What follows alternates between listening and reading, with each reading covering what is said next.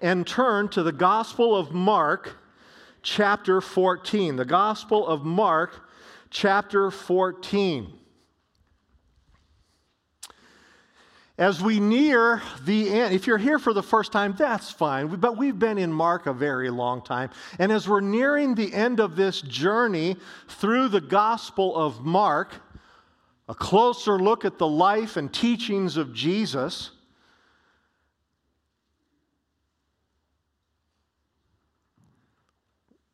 the event that we're going to look at today happened on a Thursday. It happened on a Thursday of that most amazing week ever. The most amazing week in the history of mankind. Jesus and his 11 disciples, he had 12, but on this occasion only 11 were with him. Jesus and 11 of his disciples had just left a place where they had eaten a meal that we now call or refer to as the Last Supper. Jesus and 11 of the disciples had just left this room, and they were making their way to a new place. Within just a few hours, Jesus would be arrested later on that Thursday night. Hours after that, Jesus would be crucified. He would be hung on a cross, much rougher looking than that cross. On that cross, he would die for the sins of mankind. Only he could do that because only he was the Son of God.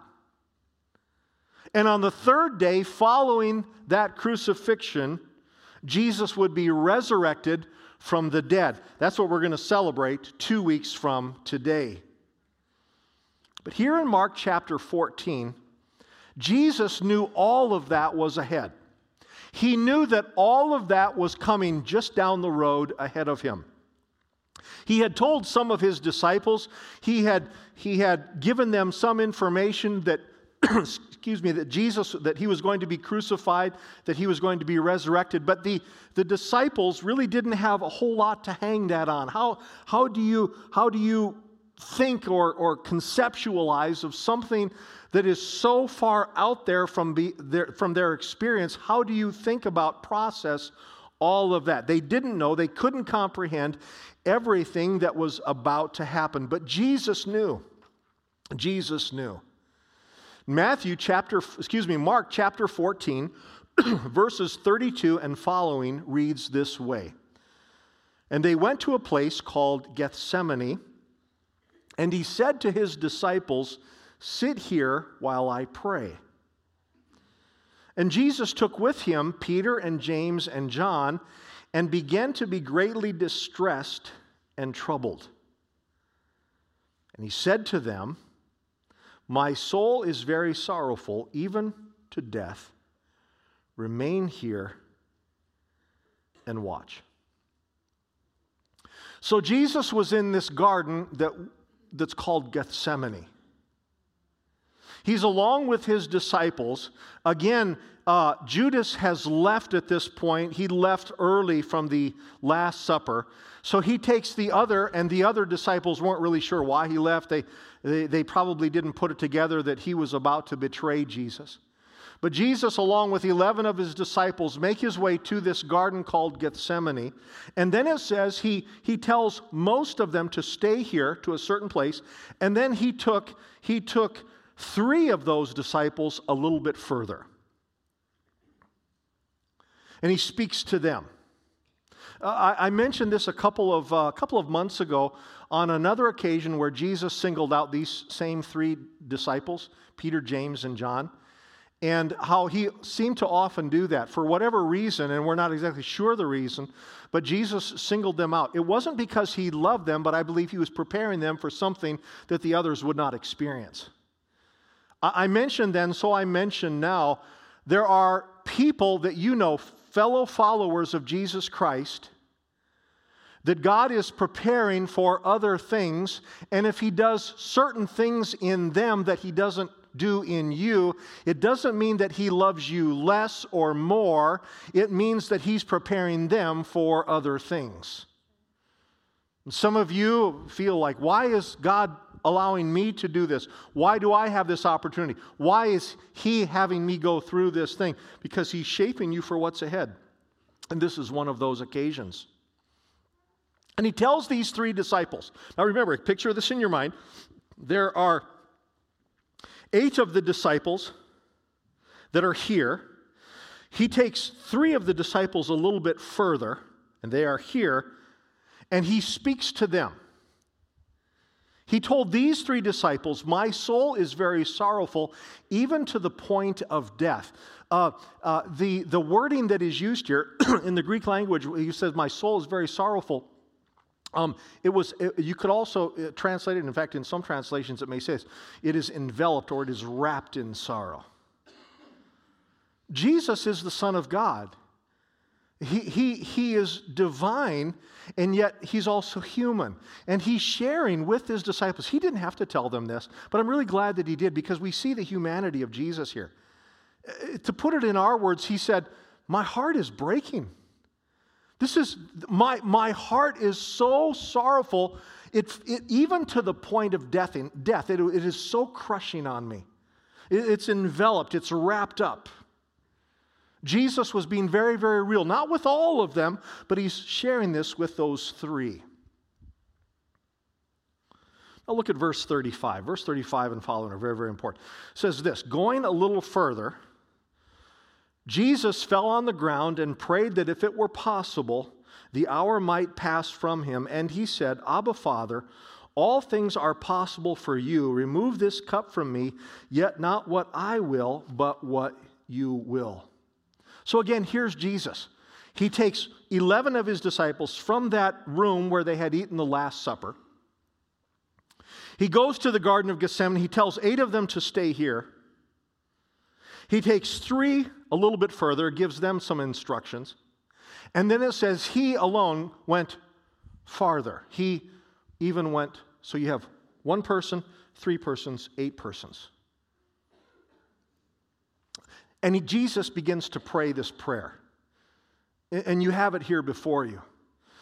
We call it the Gethsemane prayer.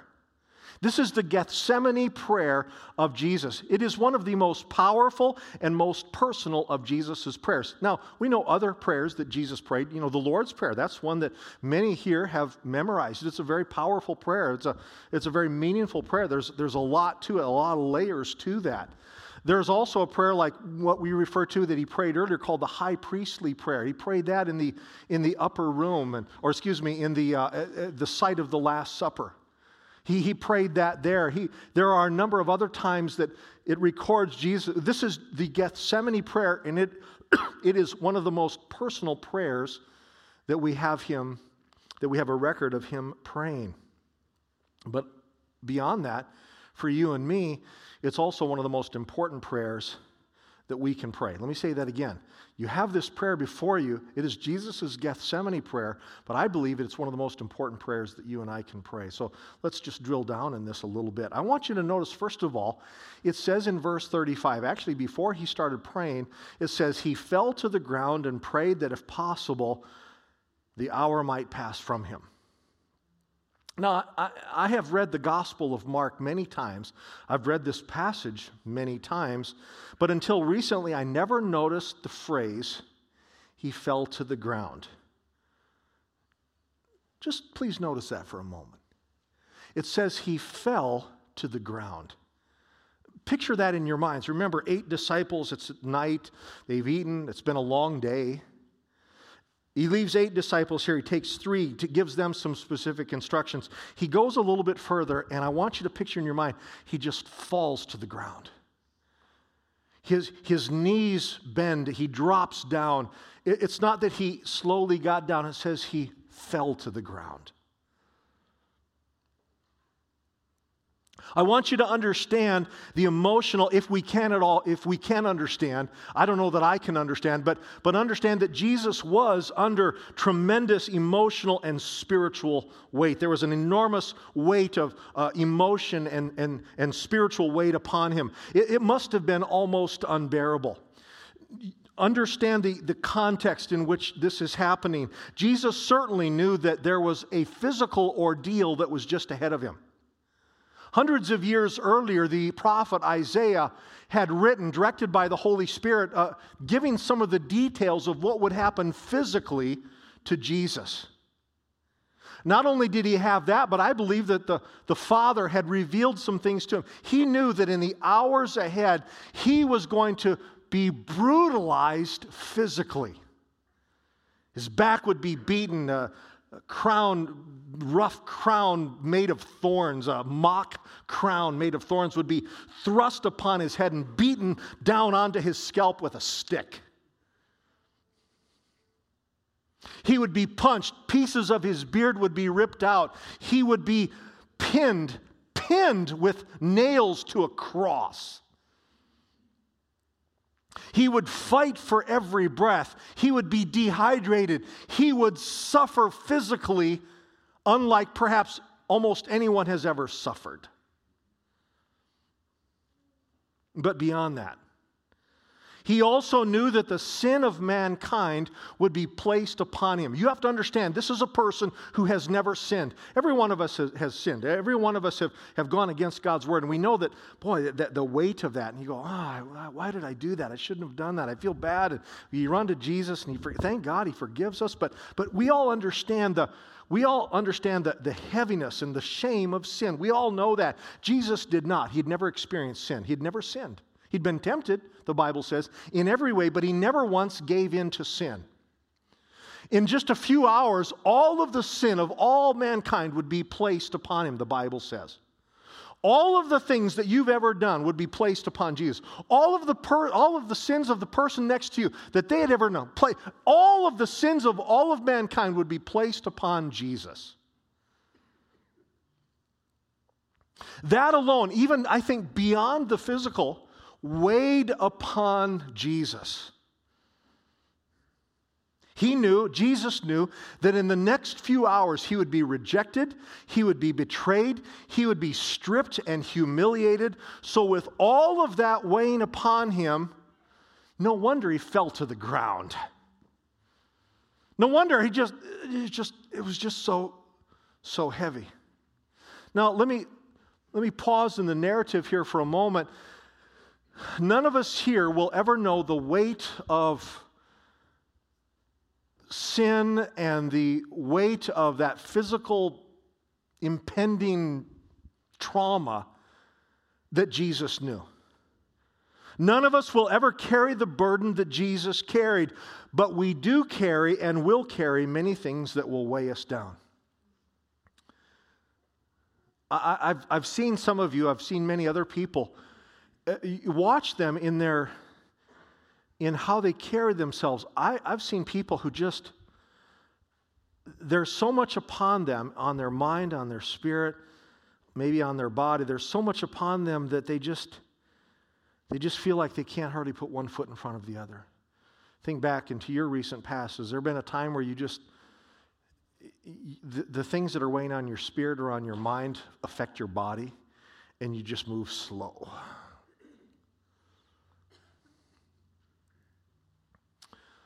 I've had in recent weeks, so have you, dear friends who lost a son, and a few days, the next day, I was moving so slow. My heart was so heavy. You see, we all know from that or from other things, we know what it's like to just carry some of those burdens. We do carry, and we will carry things that weigh heavily on us. But notice, please, that it says here that Jesus fell to the ground and prayed. You see that there? It says he fell to the ground and prayed. This was his first response. He did this because he'd done it so many times. You can go through all of the Gospels and you'll find occasions in which Jesus not necessarily fell to the ground, but times that Jesus prayed. It was his practice. When something happened, when there was a big decision to make, he went to prayer. When there was a death of a loved one, he went to prayer. When there was the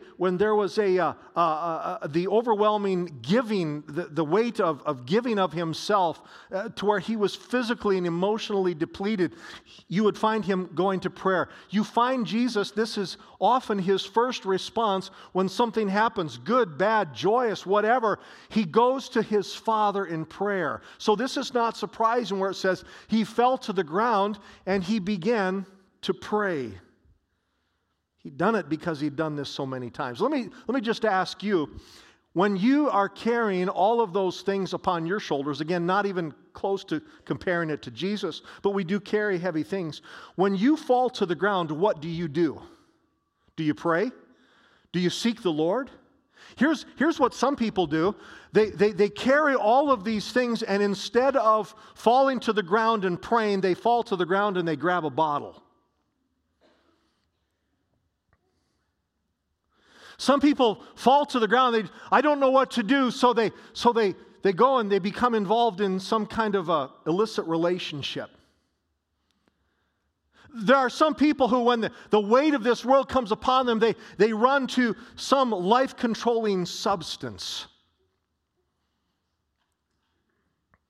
There are some people, when the weight of this world crushes them, they go on a big trip and they spend a lot of money, or they go do something, and it doesn't fix it, it just kind of placates it. It just kind of subdues it. It distracts them. There are a lot of people who fall to the ground, so to speak, from the weight that is upon them, but they respond in the wrong way. I propose to you that when you are feeling that, instead of going and doing some of those things that will in time only make things worse, that you fall to the ground and pray. That you run to him. May that be your first response. When something bad happens, I need to run to Jesus. I've seen that so many times. I've seen that in so many of you. And yet I've been aware of so many who, in the weight of the things that they carry, they fall to the ground, or they run and they do something that is so destructive. Jesus, it says, fell to the ground and he prayed. And falling to the ground, he began praying these words, Abba, Father. You see that there as well. 2 words, Abba, Father. That's how he started his prayer. Abba, Father. Abba was an expression. It was an Aramaic phrase or word. It was an expression of fondness. It was like a word that a little child would use for a father. Some have likened the word Abba in that culture to our word for daddy. It is familial. It is close. It is intimate. It was a term of endearment, and Jesus could use it because there was a deep relationship between him and his Father. So he falls to the ground. His first response is to go to his Father in prayer, and he says, and I don't mean this flippantly, but he basically, in our vernacular, he said, Daddy, my Father. It's a closeness. There's an intimacy there. Now, I know that their relationship was unique. Jesus was the Son of God. Jesus was fully man and fully God, all at the same time for this period of time, for these years. And that's hard to really get our head on, but he was in a physical body, and yet he was nevertheless God. They had a unique relationship, and it was one unlike any of us will ever have. But because of what Jesus, listen to me, because of what Jesus did on the next day, on that Friday after this Thursday, because of what Jesus did, we too can have a close and intimate relationship with our Heavenly Father. And that's what I find so amazing about this. One of the most important things that Jesus did on that cross, in fact, the most important, is that he reconciled holy God to sinful mankind. It had been broken ever since Adam and Eve's time. But Jesus bridged that gap through his sacrifice, and he made it possible for us to come in that close and have a relationship with God. In fact, in Romans chapter 8, verse 15, years later, inspired by the Holy Spirit, Paul wrote in verses 15 and 16 of Romans chapter 8 that if we are in Christ, then we are adopted by God. Isn't that kind of a neat picture? If you're in Christ, if you've surrendered your life to Jesus Christ at some point in the last year, some point in the last 50 years, whenever it happened, if you've surrendered your life to Jesus Christ, great news, you've been adopted into his family. Not only does it say that we are adopted into his family, it says that as children of God, he's not talking about Jesus now, Paul wrote, he says, we can cry out, Abba, Father. Jesus said we can, through the anointing of the Holy Spirit, Paul wrote that we can come to the Father like Jesus came to the Father and cry out in our time of need, Daddy, help me. It's not being flippant. It speaks of an intimacy. This morning, if you perceive God as someone who's far away, he's the creator, and he is that, but he's the creator, and he's very distant. He's so remote. He's so big. He's so enormous. He's so awesome. All of that is true. But I want you to also understand that he's very close. One of my favorite references also in the book of Hebrews is it says that because of what Jesus accomplished, we can run to the Father and find grace to help us. We can approach the throne of God boldly and find grace to help us in our time of need. I want you to understand, if you don't know this already, some of you know this, but I tell you, at any moment of any day, you can run to the Father and say, without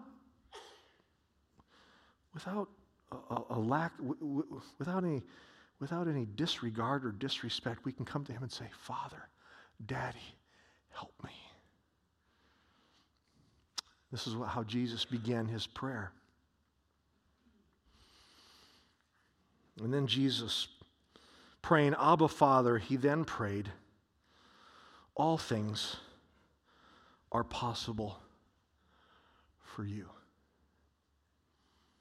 All things are possible for you. I want you to get a hold of that. All things are possible for you. You understand, Jesus, again, being a part of the divinity, he understood, he was present. He knew that God can do anything. He knew that the Father was limitless in his power and his authority. So this was not a new revelation. He's not saying something for the first time. He knew this, that everything is possible for God. But here's how it relates to us. When you and I encounter painful things, or when you and I encounter overwhelming things, when we face what seems to be impossible things, it's good to remember that all things are possible with God. I want you to get a hold of that. Some of you need to hear that more than anything else today, that all things are possible with God. Some of you are facing some really big things and some real big impossibilities. Let me tell you something. All things are possible with God. I remember talking with someone several years ago. I had conversations like this many times, but one in particular, I was talking with someone and I said, man, God can help you with that. And this man said, God doesn't do that anymore. And I said, all things are possible with God. And some people think, well, God doesn't operate in my life that way. Well, all things are possible with God. But you don't understand, the thing that I'm facing is so big that it's really an impossibility. No, all things are possible with God. And what Jesus declared that day, we can declare this day, and that is that all things are possible with God. Some of you really need to get that in your spirits today. All things are possible with God. What you are facing is not an inevitability. It is not an impossibility. All things are possible with God. See, there's no time. All things are possible. There's no hope. All things are possible with God. There's no help. All things are possible with God. Declare it. Stand upon that. If I didn't have that single truth, folks, I have to tell you, if I didn't believe that, I could not do what God calls me to do. I could not do what God calls me to do. But what gives me hope and what gives me strength is all things are possible with God. Jesus declared it, and so can we. And then he prayed, remove this cup from me. You see it there. Remove this cup from me. Why would Jesus pray that? I mean, isn't that what he came to do? Jesus was about 33 years old at this point. 33 years before this, actually long, even before that, of course, conceived in Mary's womb, Jesus has, the Bible says he humbled himself and became a man. God became mankind. More than 33 years before, Jesus had humbled himself and had become human. He had chosen to do this long before. He knew that this was the Father's plan. He knew that Jesus knew that he needed to become the sacrifice for our sins. He'd been working on this for almost 34 years. Why would he pray this now? Remove this cup from me. Again, we see here his humanity. Jesus is fully God, but he's fully man, and he's seen this ordeal, spiritual and physical ordeal that's ahead of him. And he's basically saying this: if there is any other way, can we do that? And if you think about this, understanding this whole scenario that Jesus was in here in this garden called Gethsemane, it would have been so easy for Jesus to flee into the Judean wilderness, just on the other side of the Mount of Olives. The Garden of Gethsemane is on the western slope of what's called the Mount of Olives. It's a rather large hill. It goes into a valley, and then the valley comes up a little bit, and there you have the city of Jerusalem. Jesus knows that all of the things that are going to happen are going to be happening, and he's looking to the west. He's looking to the west, and he's seeing all this.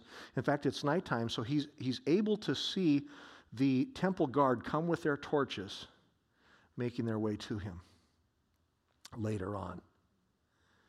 Jesus knows that all he has to do is slip up a little bit up the mountain, over the mountain, and suddenly he is in the Judean wilderness, which then and now is extremely remote, and you can disappear very, very easily. Jesus knew all he had to do to escape all of this turmoil that's just ahead of him is just to stand up and walk over that to the other side of that mountain.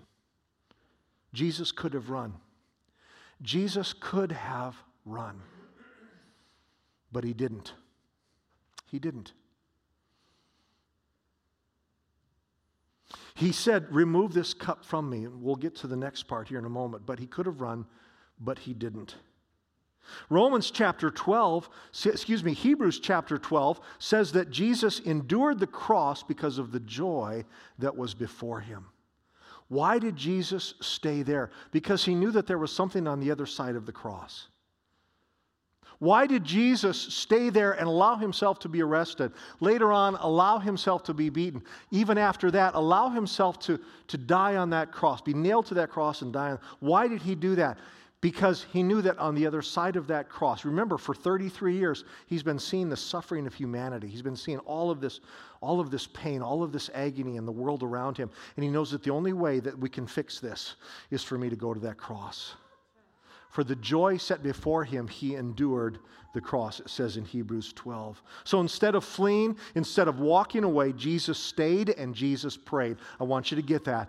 Instead of walking away or running away, it says Jesus stayed and Jesus prayed. Aren't you glad? How many here are very glad that Jesus stayed and prayed? Because of that, we have new life in Christ. Now again, there are some, back to you and I. The things that we face are nothing compared to what Jesus endured. But there are things that he wants you to do. Listen to me. There are some things that he wants you to do. There are some things that he wants to lead you through that are difficult, things that are stretching. There are things ahead of you that will threaten your nicely arranged world, my nicely arranged world. There are things ahead of you and things ahead of me that will impose into our carefully guarded schedule. There are some things ahead of you that will change your familiar. But instead of running into a secure place, you need to stay and you need to pray. There are some of you that is really settling into your spirit and into your mind right now because you're facing something. You're about to face something. You know that you're in God's will, but it is difficult and it's just ahead of you. And there's a part of you that just wants to head over the mountain and into the wilderness and flee from it. And I'm telling you that what you need to do, if this is God's will and He has put it in front of you, instead of running and fleeing, you need to stay and you need to pray. A lot of times people think, we just saw Jerry and Amy and their family up here.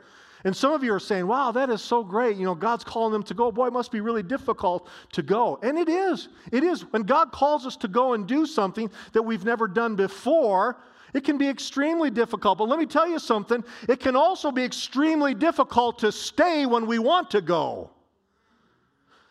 And there are some of you that you just want to run, and God is saying, no, you need to stay and you need to pray, because what I'm leading you into is going to be difficult, but I have a purpose. There is some joy on the other side of this cross if you stay and if you pray. And other lives are going to be changed because you stay instead of flee. Some of you have been running from things for years, and I'm telling you that those days are over. You need to stay and you need to pray and you need to face it. There are some of you that keep going in vicious cycles. God brings you around and says, are you going to trust me now? And you go, with your actions, you go, no. And then you go through a really difficult time. And then God says, now are you going to do it? No. And you go around again. And listen, it's time to stop going in that cycle. It is time for you to say, I'm going to stay and I'm going to pray. And whatever God has for me, I'm going to do this, come what may. Because He has a purpose. Jesus stayed and prayed. I'm so glad that He did. Sometimes we need to stay. We need to pray. Again, Jesus prayed, remove this cup from me. And yet with the very next breath, He prayed, yet not what I will, but what you will. Remember, He's talking to His Father, His daddy. He's saying, if there's another way, let this cup pass from me. Do you realize Jesus prayed a prayer that God did not answer Him in the way that He wanted? Now that's going to mess with some of your theology. Everything that Jesus prayed for happened. No, on this one occasion, He said, if it's possible, let this, one of the Gospels says, if it's possible, let this cup pass from me. Yet, not my will, but yours be done. It's one of the most important elements of this prayer. Jesus prayed, not what I will, but what you will. It was Jesus declaring that doing His Father's will was more important than His own will. That the Father's plan was greater than His desires. Again, I bring it down to you and I. There's really only one thing that you must do in life as a follower of Jesus Christ, and that is to do His will instead of your will. Now, there's a lot of different facets to that. I get that. And how that all breaks down is, we can talk a lot about that. But really, when it comes down to, are you going to do your thing or are you going to do His thing? Some of you have been doing your own thing, and you can't do your own thing. You got to do His thing.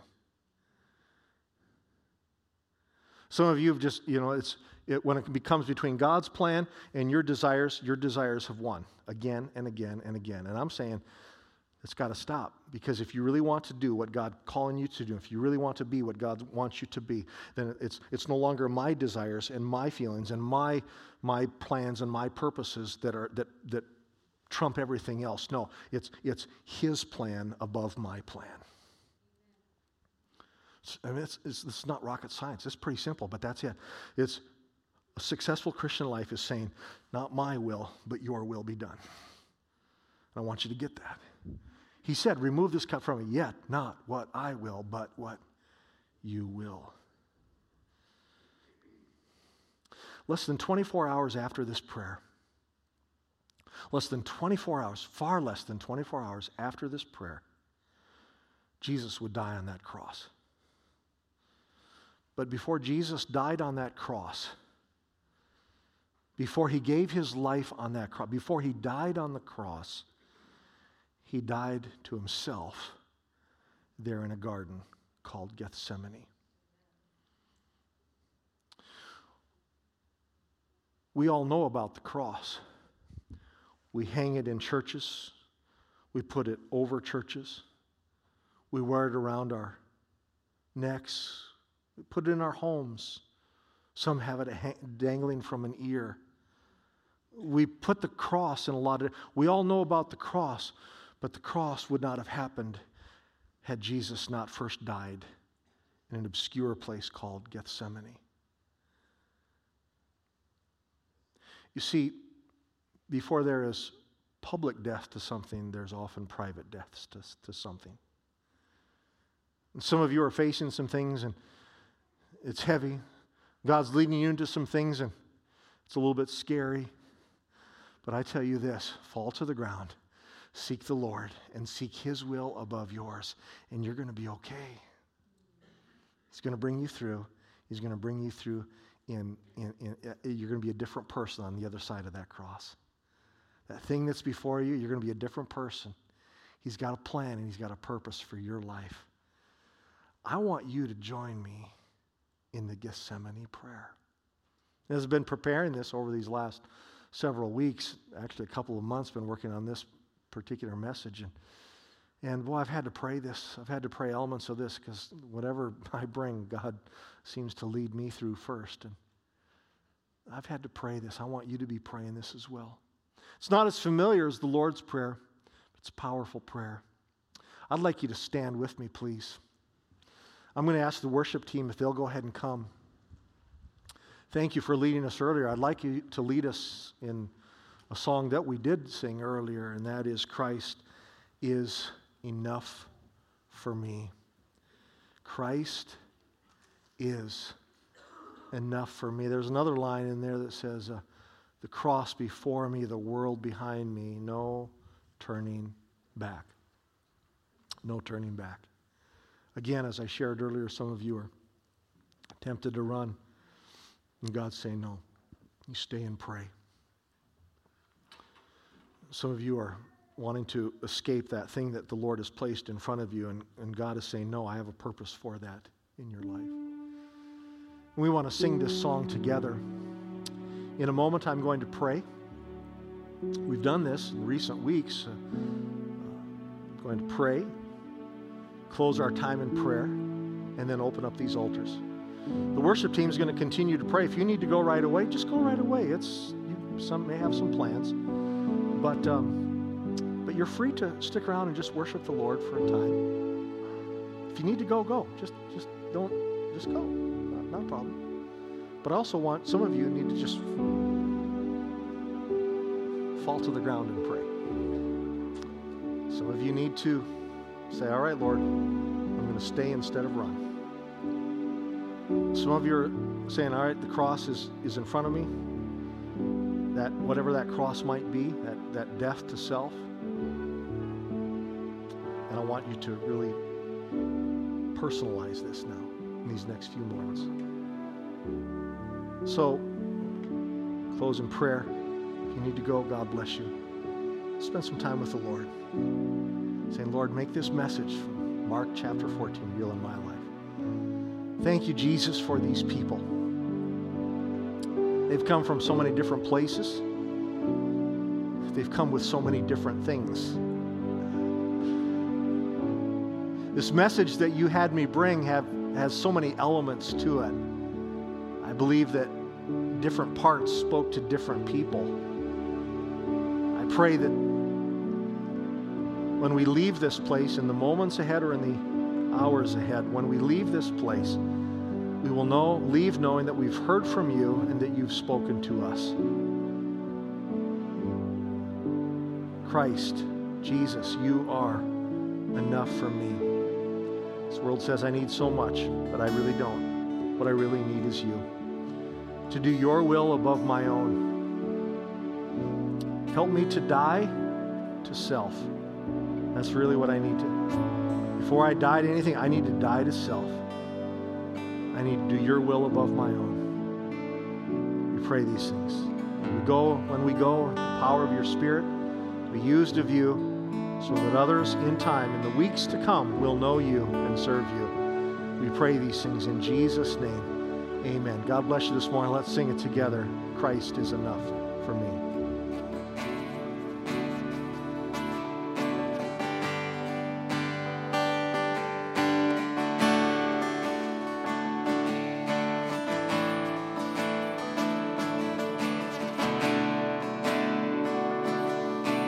Christ is my reward and all of my devotion, and there's nothing in this world that could ever satisfy. Through every trial, my soul will sing, no turning back. I've been set free. Christ is enough for me. Christ is enough for me. Everything I need is in you. Everything I need. Christ, my all in all, the joy of my salvation. And this hope will never fail, 'cause heaven is our home. Through every storm, my soul will sing, 'cause Jesus is here. To God be the glory. Christ is enough for me. Yes, Christ is enough for me. Everything I need is in you. Everything I need. Christ is enough for me. Yes, you are, Christ. Christ is enough for me. 'Cause everything I need is in you. Everything I need.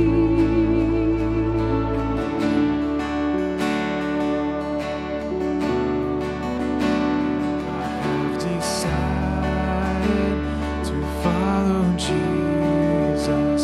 No turning back, no turning back.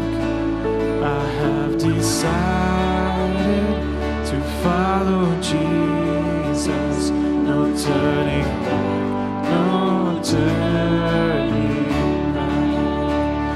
The cross before me, the world behind me, no turning back, no turning back.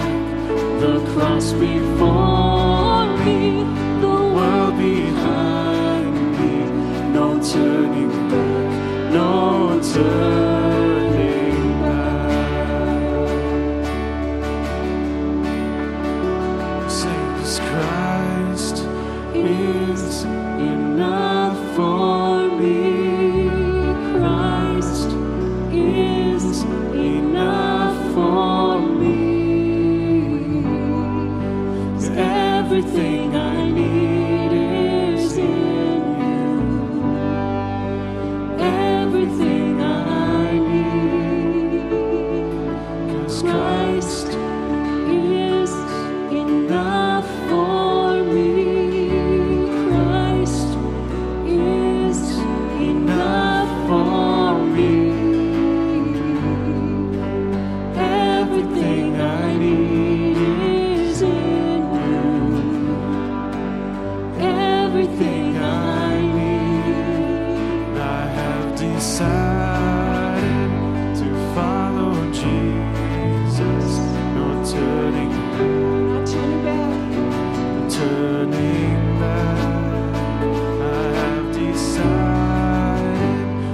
follow Jesus, no turning back, no turning back. Sing that one more time.